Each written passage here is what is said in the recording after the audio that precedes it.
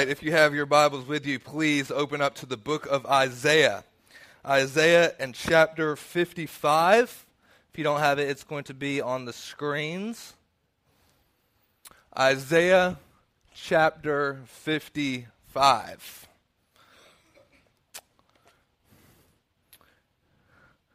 Ho, everyone who is thirsty, come to the waters. And you who have no money, come buy and eat. Yes, come buy wine and milk without money and without price. Why do you spend money for what is not bread and your wages for what does not satisfy? Listen carefully to me and eat what is good. And listen and let your soul delight itself in abundance. Incline your ear and come to me. Hear, and your soul shall live, and I will make an everlasting covenant with you, with the sure mercies of David. Indeed, I have given him as a witness to the people, a leader and a commander for all the people. Surely you shall call a nation that you do not know, and nations who do not know you shall run to you because of the Lord your God and the Holy One of Israel, for he has glorified you. Seek the Lord while he may be found. Call upon him while he is near. Let the wicked forsake their ways, and the unrighteous man his thoughts. Let him return to the Lord, and he will have mercy on him, and to our God, for he will abundantly pardon. For my thoughts are not your thoughts, nor are my ways your ways, says the Lord. For as the heavens are higher than the earth, so are my ways higher than your ways, and my thoughts than your thoughts. For as the rain comes down and the snows from heaven, and they do not return there, but water the earth, and make it bring forth and bud, that it may give seed to the sower, and bread to the eater, so shall my word be that goes forth from my mouth. It shall not return to me void, but it shall accomplish what I please, and it shall prosper in the things for which I sent it. For you shall go out with joy and be led out with peace. The mountains and the hills shall break forth into singing before you, and all of the trees of the field, they shall clap their hands. Instead of the thorn shall come up the cypress tree, and instead of the briar shall come up the myrtle. And it shall be to the Lord for a name, for an everlasting sign that shall not be cut off. Isaiah chapter 55. Maybe you have heard this before. Such a beautiful, beautiful chapter. It's very poetic in nature. There's all types of things going on here. It's very intriguing. It can be very kind of confusing. What exactly is it going on? What's exactly is the author telling us? I mean, there's talks of trees clapping their hands.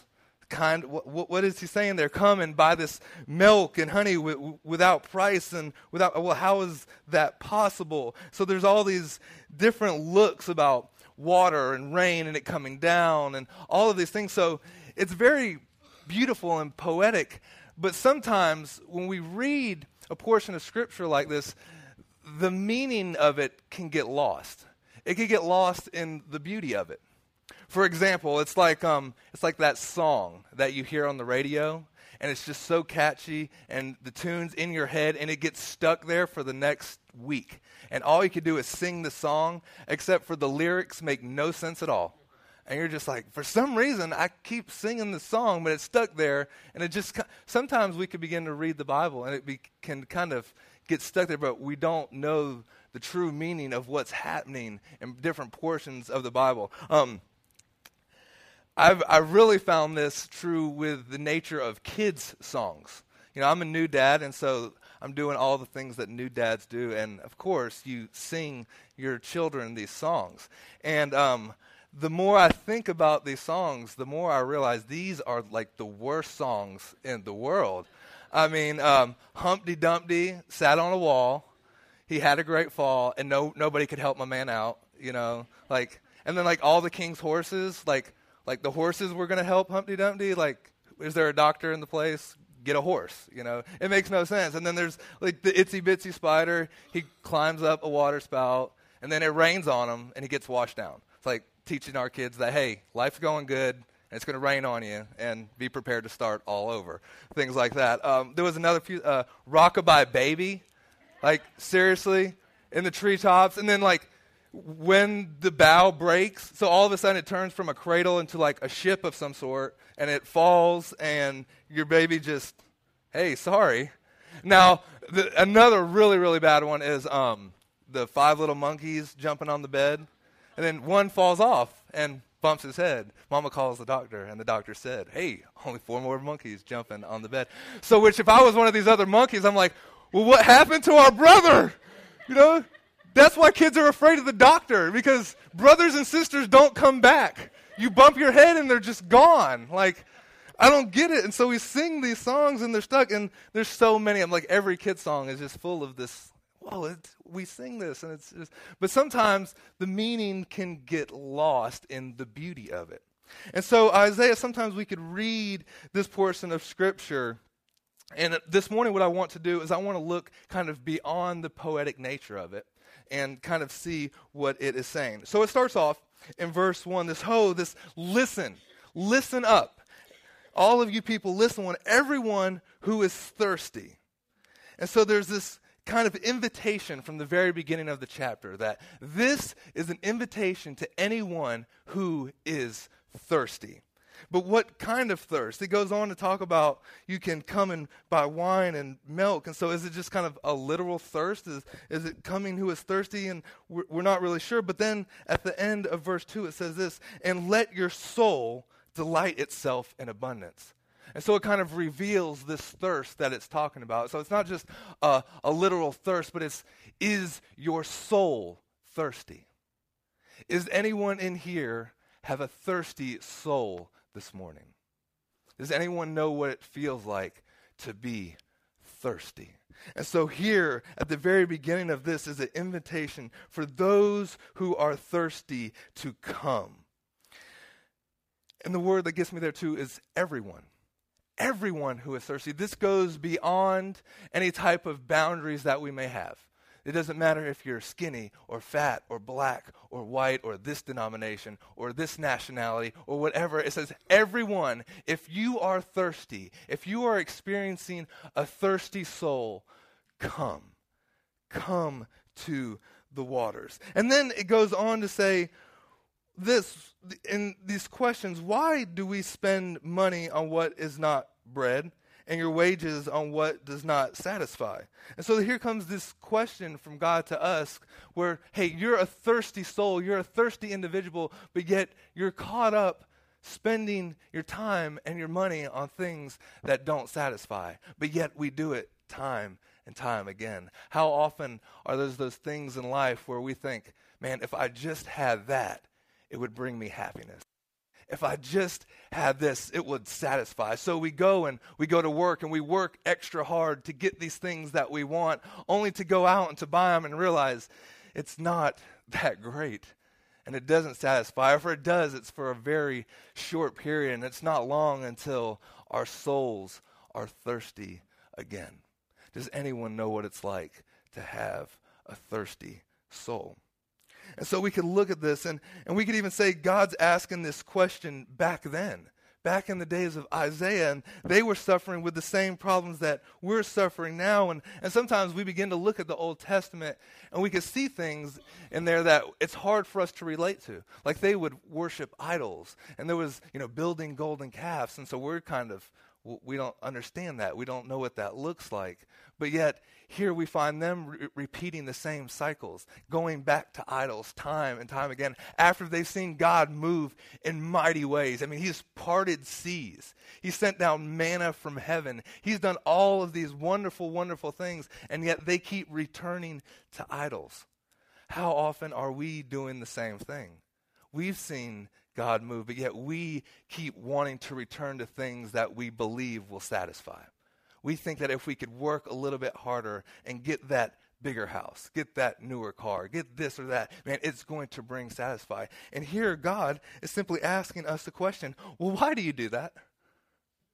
Why? You've seen it time and time. You know the pattern yourself. Why do you do that? All who are thirsty come to these waters. You've tried to come to other waters, other ways of finding satisfaction. But here is a way, here is something that's not going to leave you thirsty a few days later. And so the natural question arises, how? What is the solution to the thirsty soul? And God tells us right here, come to the waters. And so it's kind of natural that even when God begins to answer questions, it only leads to more questions. So how does my thirsty soul get quenched? And God says, well, come to the waters. And then which we reply, well, what does that mean? What does come to the waters look like? That my soul might delight in its abundance. What is this water that you speak of? And how do I come to it? So this morning, I want to answer that, and I want to take a look at it, though, from three different perspectives. Kind of like how we read the Gospels, where it's three different looks at the same story. So not that these are going to contradict each other, but you'll see at the end that they are going to complement each other. So three different perspectives on what it means to come to the water if you are a thirsty soul. So if you were there listening to this for the very first time in Isaiah's day, and he was there and he was speaking this to you, all different types of things would be going through your mind. And when you heard the word water, you would instantly associate that with life, because you lived in a desert, and water meant life. We need water to sustain life. And if you were there and you were a teacher of the scriptures, and if you had been studying the Torah, and if you had known the law and everything that God was doing, you would know that this word water would be very much associated with the Word of God. So anytime, if you were there and you know you're teaching the message of God to the people, and you hear the word water, you're thinking the Word of God, because the Word of God is like life in the desert. And so the words that God has spoken to us give us life. So this morning I want to read from the biggest book on the planet. It's a book about ancient, kind of like commentary on what the Jewish people would look at when they would read this verse or hear this verse for the first time. And so if you were hearing this, they would associate Isaiah 55 with the book of Exodus and chapter 15 and verse 22. And if you could put that on the screen, Exodus 15 and 22. And it says this. So Moses brought Israel from the Red Sea, and they went out into the wilderness of Shur, and they went 3 days in the wilderness and found no water. And so they would look at that and they would say this, for water, we have been taught that those who would expound the inner meaning of the scripture would say here, water can mean only Torah. It could mean only the word of God. Therefore, ho, everyone who is thirsty, come to these waters. And since the Israelites went 3 days without the word, they grew weary. So the prophets and the elders among them desired themselves and ordained this, that the Torah must be read on the Sabbath and not on Sunday, read on Monday and not read on Tuesday, and Wednesday, then read on Thursday and not read on Friday. Thus the Israelites would never go for 3 consecutive days without reading the Torah. In other words, they would take this scripture from Isaiah 55, pair it up with Exodus 22, and they would say, look, there's something about the Word of God, there's something about life and water that is sustaining. And we saw back here in Exodus when the children were going across the wilderness that they went 3 days without water, and it made them weary, and they needed life. So this word water and this word life and this word has to be continually in us. So this law is passed that the Word of God had to be read aloud in the assembly for it can never be read where 3 consecutive days would go without it. In other words, you had to have the Word of God inside of you, and to go 3 consecutive days without the reading of the Scripture would be, wow, man, there's a reason you're weary. There is a reason why your soul is thirsty, because you have gone without these waters. You have gone without the Word of God in your life. And so they would hear Isaiah 51, and they would bring about all of these thoughts. It would bring about all these desires to get more into the Word of God. And now there's another portion that I would read that's relating the waters to it. The words of Torah, the words of God, the words of this law are likened to waters. Ho, everyone who thirsts, come to these waters. As waters reach from one end of the world to the other, so the Torah reaches from one end of the world to the other. As waters give life to the world, so the Torah gives life to the world. As waters are given without cost to the world, so the Torah is given without cost to the world. As waters are given from heaven, so Torah is given from heaven. As waters are given to the accompaniment of powerful thunderings, so the Torah is given to the accompaniment of powerful thunderings. As waters restore a man's spirit, so Torah restores a man's spirit. And so they would be sitting there, and they would be listening to Isaiah speak these words and hear these words, and there'd be this instant association of coming to these waters, coming to this life-giving Word of God, in the midst of being weak, in the midst of being weary, that they would come to the Word of God. And it goes on to say this, and waters come down from the heavens in drops, and they become multitudes of brooks. So are the words of Scripture, that they come down one at a time, until that drop becomes a bubbling spring. So in other words, they would say that as we begin to learn the Word of God, sometimes it comes just like a drip.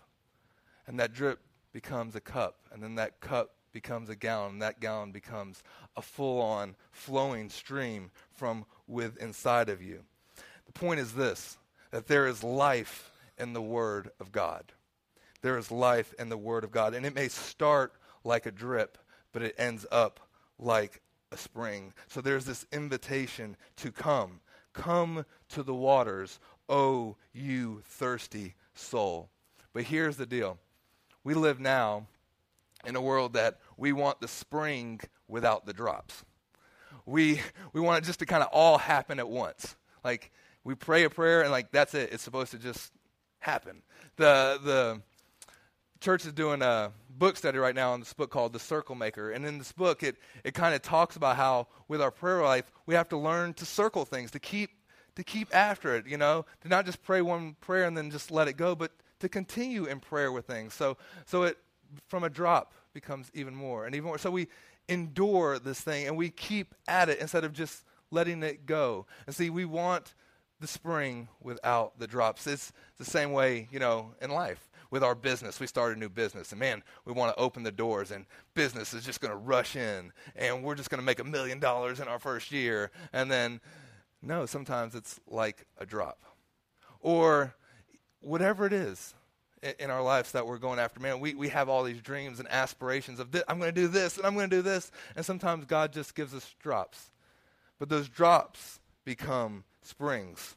Those springs give life. How often is it that our soul is thirsting because we've got caught up with the things of this world? We go way more than 3 days without spending time in the Word of God. And that Word is like a fountain, ready to give life to the dry, to the thirsty, to the weary.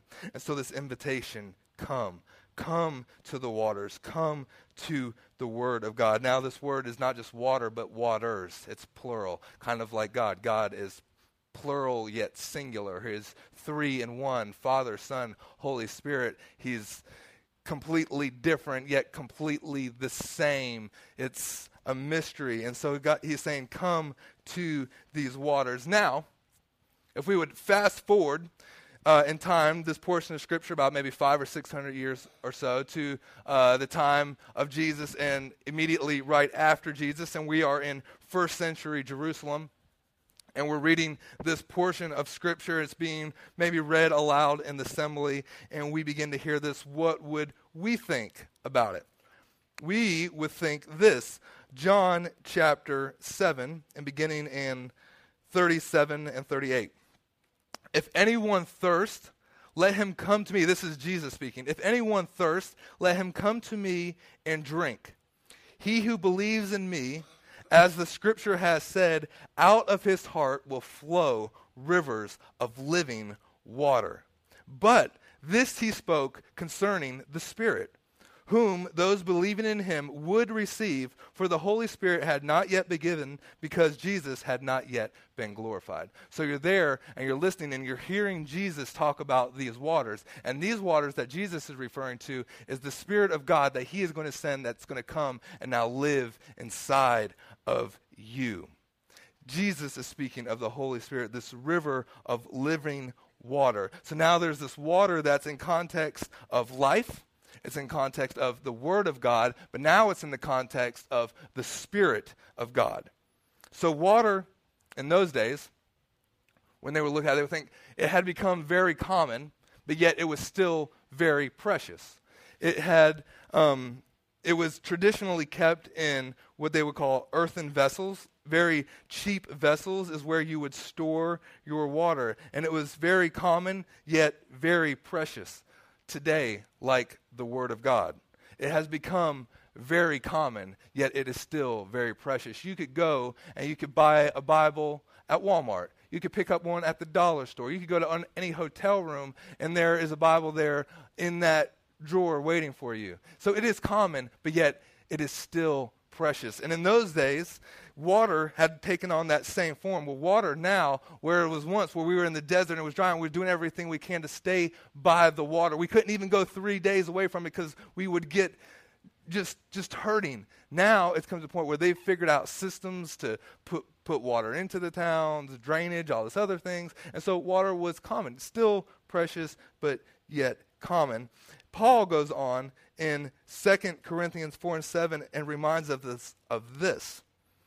But we have this treasure in earthen vessels, so that the surpassing greatness of the power will be of God and not from ourselves. What's he saying here? He's saying that there is this absolutely precious, beautiful thing, the Holy Spirit, the Spirit of God, living inside of us, this kind of Tupperware vessel, the most precious thing in this kind of common body.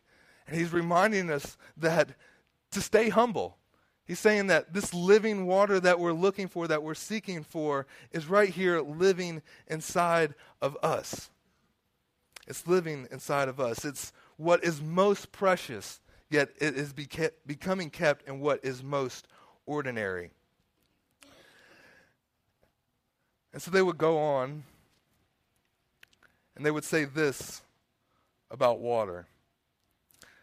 As water leaves a high place and flows to a low place, so the word of God leaves him whose opinion of himself is high and cleaves to him whose spirit is low. As water is not kept in vessels of silver and of gold, but into the cheapest of vessels, so Torah abides in him who regards himself lowly as an earthen vessel. And when thirsty, a grown man is not ashamed to say to a child, "Let me have a drink of water." So in studying the word of God, grown men should not be ashamed even to say to a child, "Teach me a chapter, teach me a verse, even teach me a word. No, even better, teach me a single letter." He's saying this, that the Spirit of God, this word of life inside of us, that it remains and it flows through the humble. So here we've kind of have looked at two different time periods and looked at the first part of Isaiah 55, where one would come and the question was asked, "Come to the waters, come to those who are thirsty. Is there any thirsty souls?" And the answer in Isaiah's day was, "Come to the Word of God." Come to the Word of God. But the answer that Jesus gave was not only just coming to the Word of God, but coming and having the Spirit of God living inside of you, that the Holy Spirit would flow out of you rivers of living water. And so the first view was still the view in predominant Judaism today, where there is a great knowledge and a great respect for the Word of God. They know it inside and out, the context, the historical facts of it. They look at this portion of Scripture, and the word waters, instantly they are drawn to the Bible that we would call basically the Old Testament, and they would say, man, this is where we are finding life. This is where we are finding our waters. This is the source. The problem is it becomes a list of do's and don'ts. It becomes their study is where they base how we become closer to God. Do's and don'ts. Don't do this. We have to study. We have to pray. We have to go through all the motions. But here in the end, we find that this person is still thirsty. This person has come to the waters. They heard inside and out. They know it backwards and forwards. They can take verses and quote them to you every which way possible, but yet they are still thirsty. Then we could fast forward over here to American Christianity, and we could see kind of the opposite end of the spectrum where we have a great respect for the Spirit of God. We talk a lot about things like grace and mercy, and there's a kind of knowing inside of us that we can't and He can. But yet we attribute our spiritual life and our natural life as being two separate, completely different things. In other words, we say things like, well, God knows my heart, so I don't have to do this. I don't have to read the Bible. I don't have to know this. God kind of knows, and I just rely on the grace and the mercy of God. And we say these things not realizing that this is so outside of the context, that there's no difference between your natural life and your spiritual life. If you were to say that to Jesus, He would say, what are you talking about? To be absent with the body is to be present with. Are you dead? What are you talking about? Spiritual life, natural life. Like as if we could separate the two. They are one and the same. And so we've kind of developed a Christianity, a way of looking at things that says, I don't need to pray. I don't need to read the Bible. All I need to do is believe. And if I believe, and if I just have the Spirit of God, that's all I need. But yet, here is the outcome of that. We are still thirsty. We talk a lot about the Spirit of God. We talk about Him moving, and we do all these things, all in the name of Jesus. And yet, if we were really honest with ourselves, we've come to the waters, we've tried to drink, and we're still thirsty. Now, I know you can't say amen. I know you can't shake your head right now, but you know what I'm talking about. Maybe you've been in church for 30 years, and you're still thirsty. Or maybe you've just sunk into the Bible, and you've tried to read it over and over again, and yet you are still thirsty. And so what is he saying in this portion of Scripture? The outcome of these two different views, the American, the Judaism, the American Christianity, one has word and yet still no power. The other one has spirit and yet still no power. And the outcome is we suffer the same consequences with both approaches. We both still thirst. And so how do I come to the waters?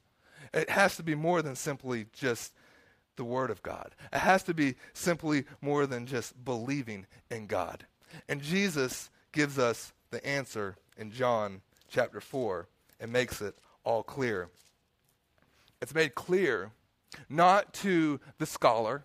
It's not made clear to the person of the day of high reputation, but it's made clear to a Samaritan woman, where Jesus has come to a well, and He sat down, and this woman comes, and Jesus says, give me a drink.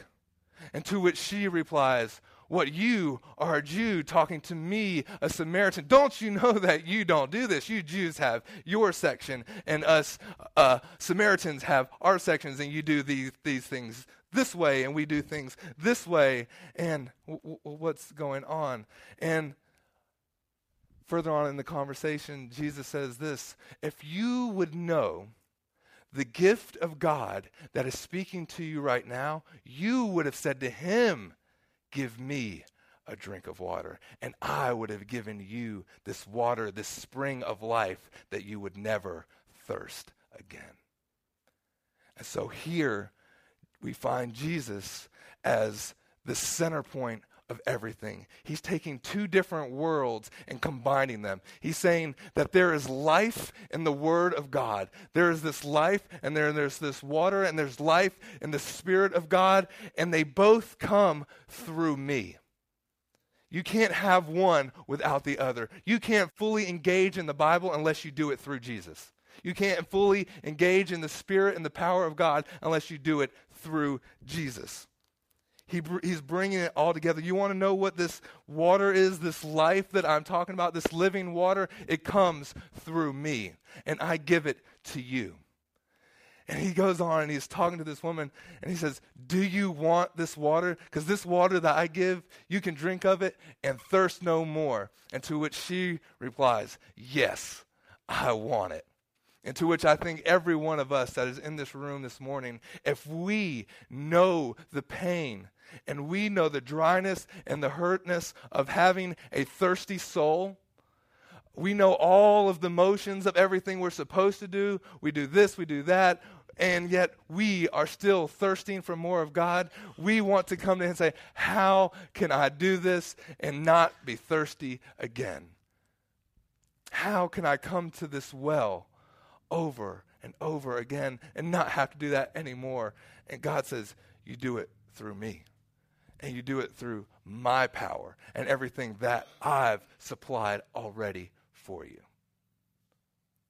That is the deal breaker. That is the game changer. That takes everything that we've tried to do on our own and puts it on Jesus. Just think about that. Christ in you. The God that speaks things into creation, who says words, and it gives forth life.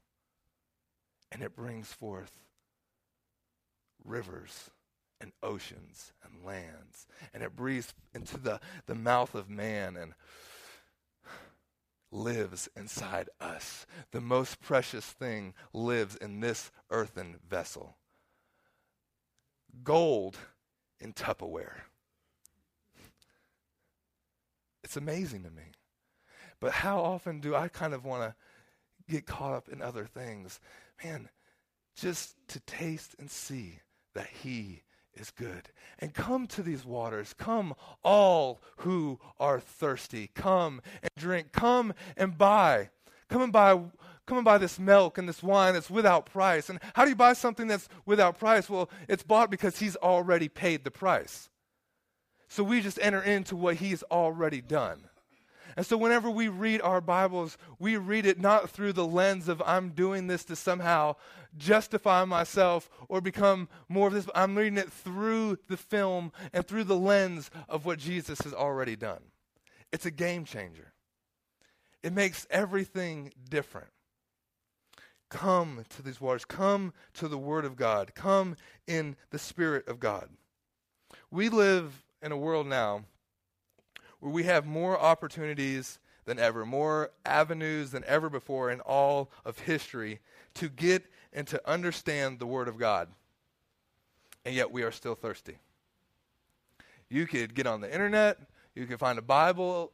You can do, there's commentary after commentary. There's books after, there's stores dedicated. There's any type of Christian resource that you could think of, and yet we are still thirsty because we are trying to look for sources other than Jesus. See, we talk about it like it's about Jesus, but the reality is we're not looking to Jesus. The reality is often we're looking to maybe man. Maybe we're looking towards the pastor. Maybe we're looking towards our job. Maybe we're looking towards our work. And Jesus is saying, well, why do you do this? You know what's going to satisfy. And the only thing that's truly going to satisfy is me, but yet you think that you can find true happiness and true satisfaction in this avenue or this way. So why do you keep doing that?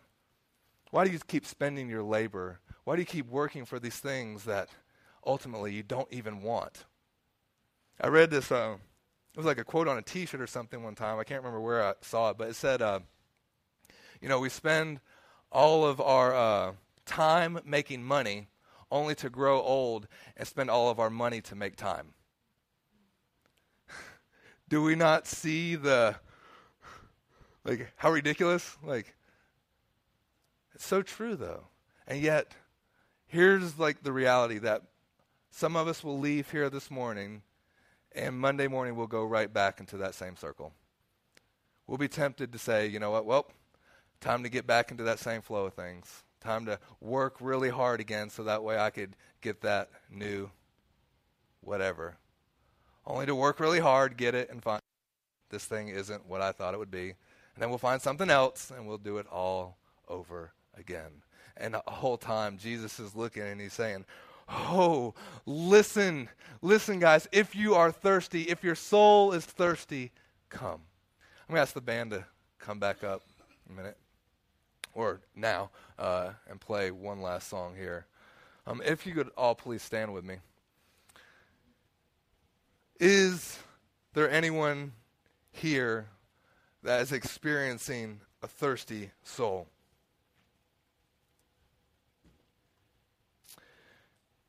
Let me encourage you, if you don't read your Bible, start. And if you do read your Bible, let me encourage you to start to put it into action.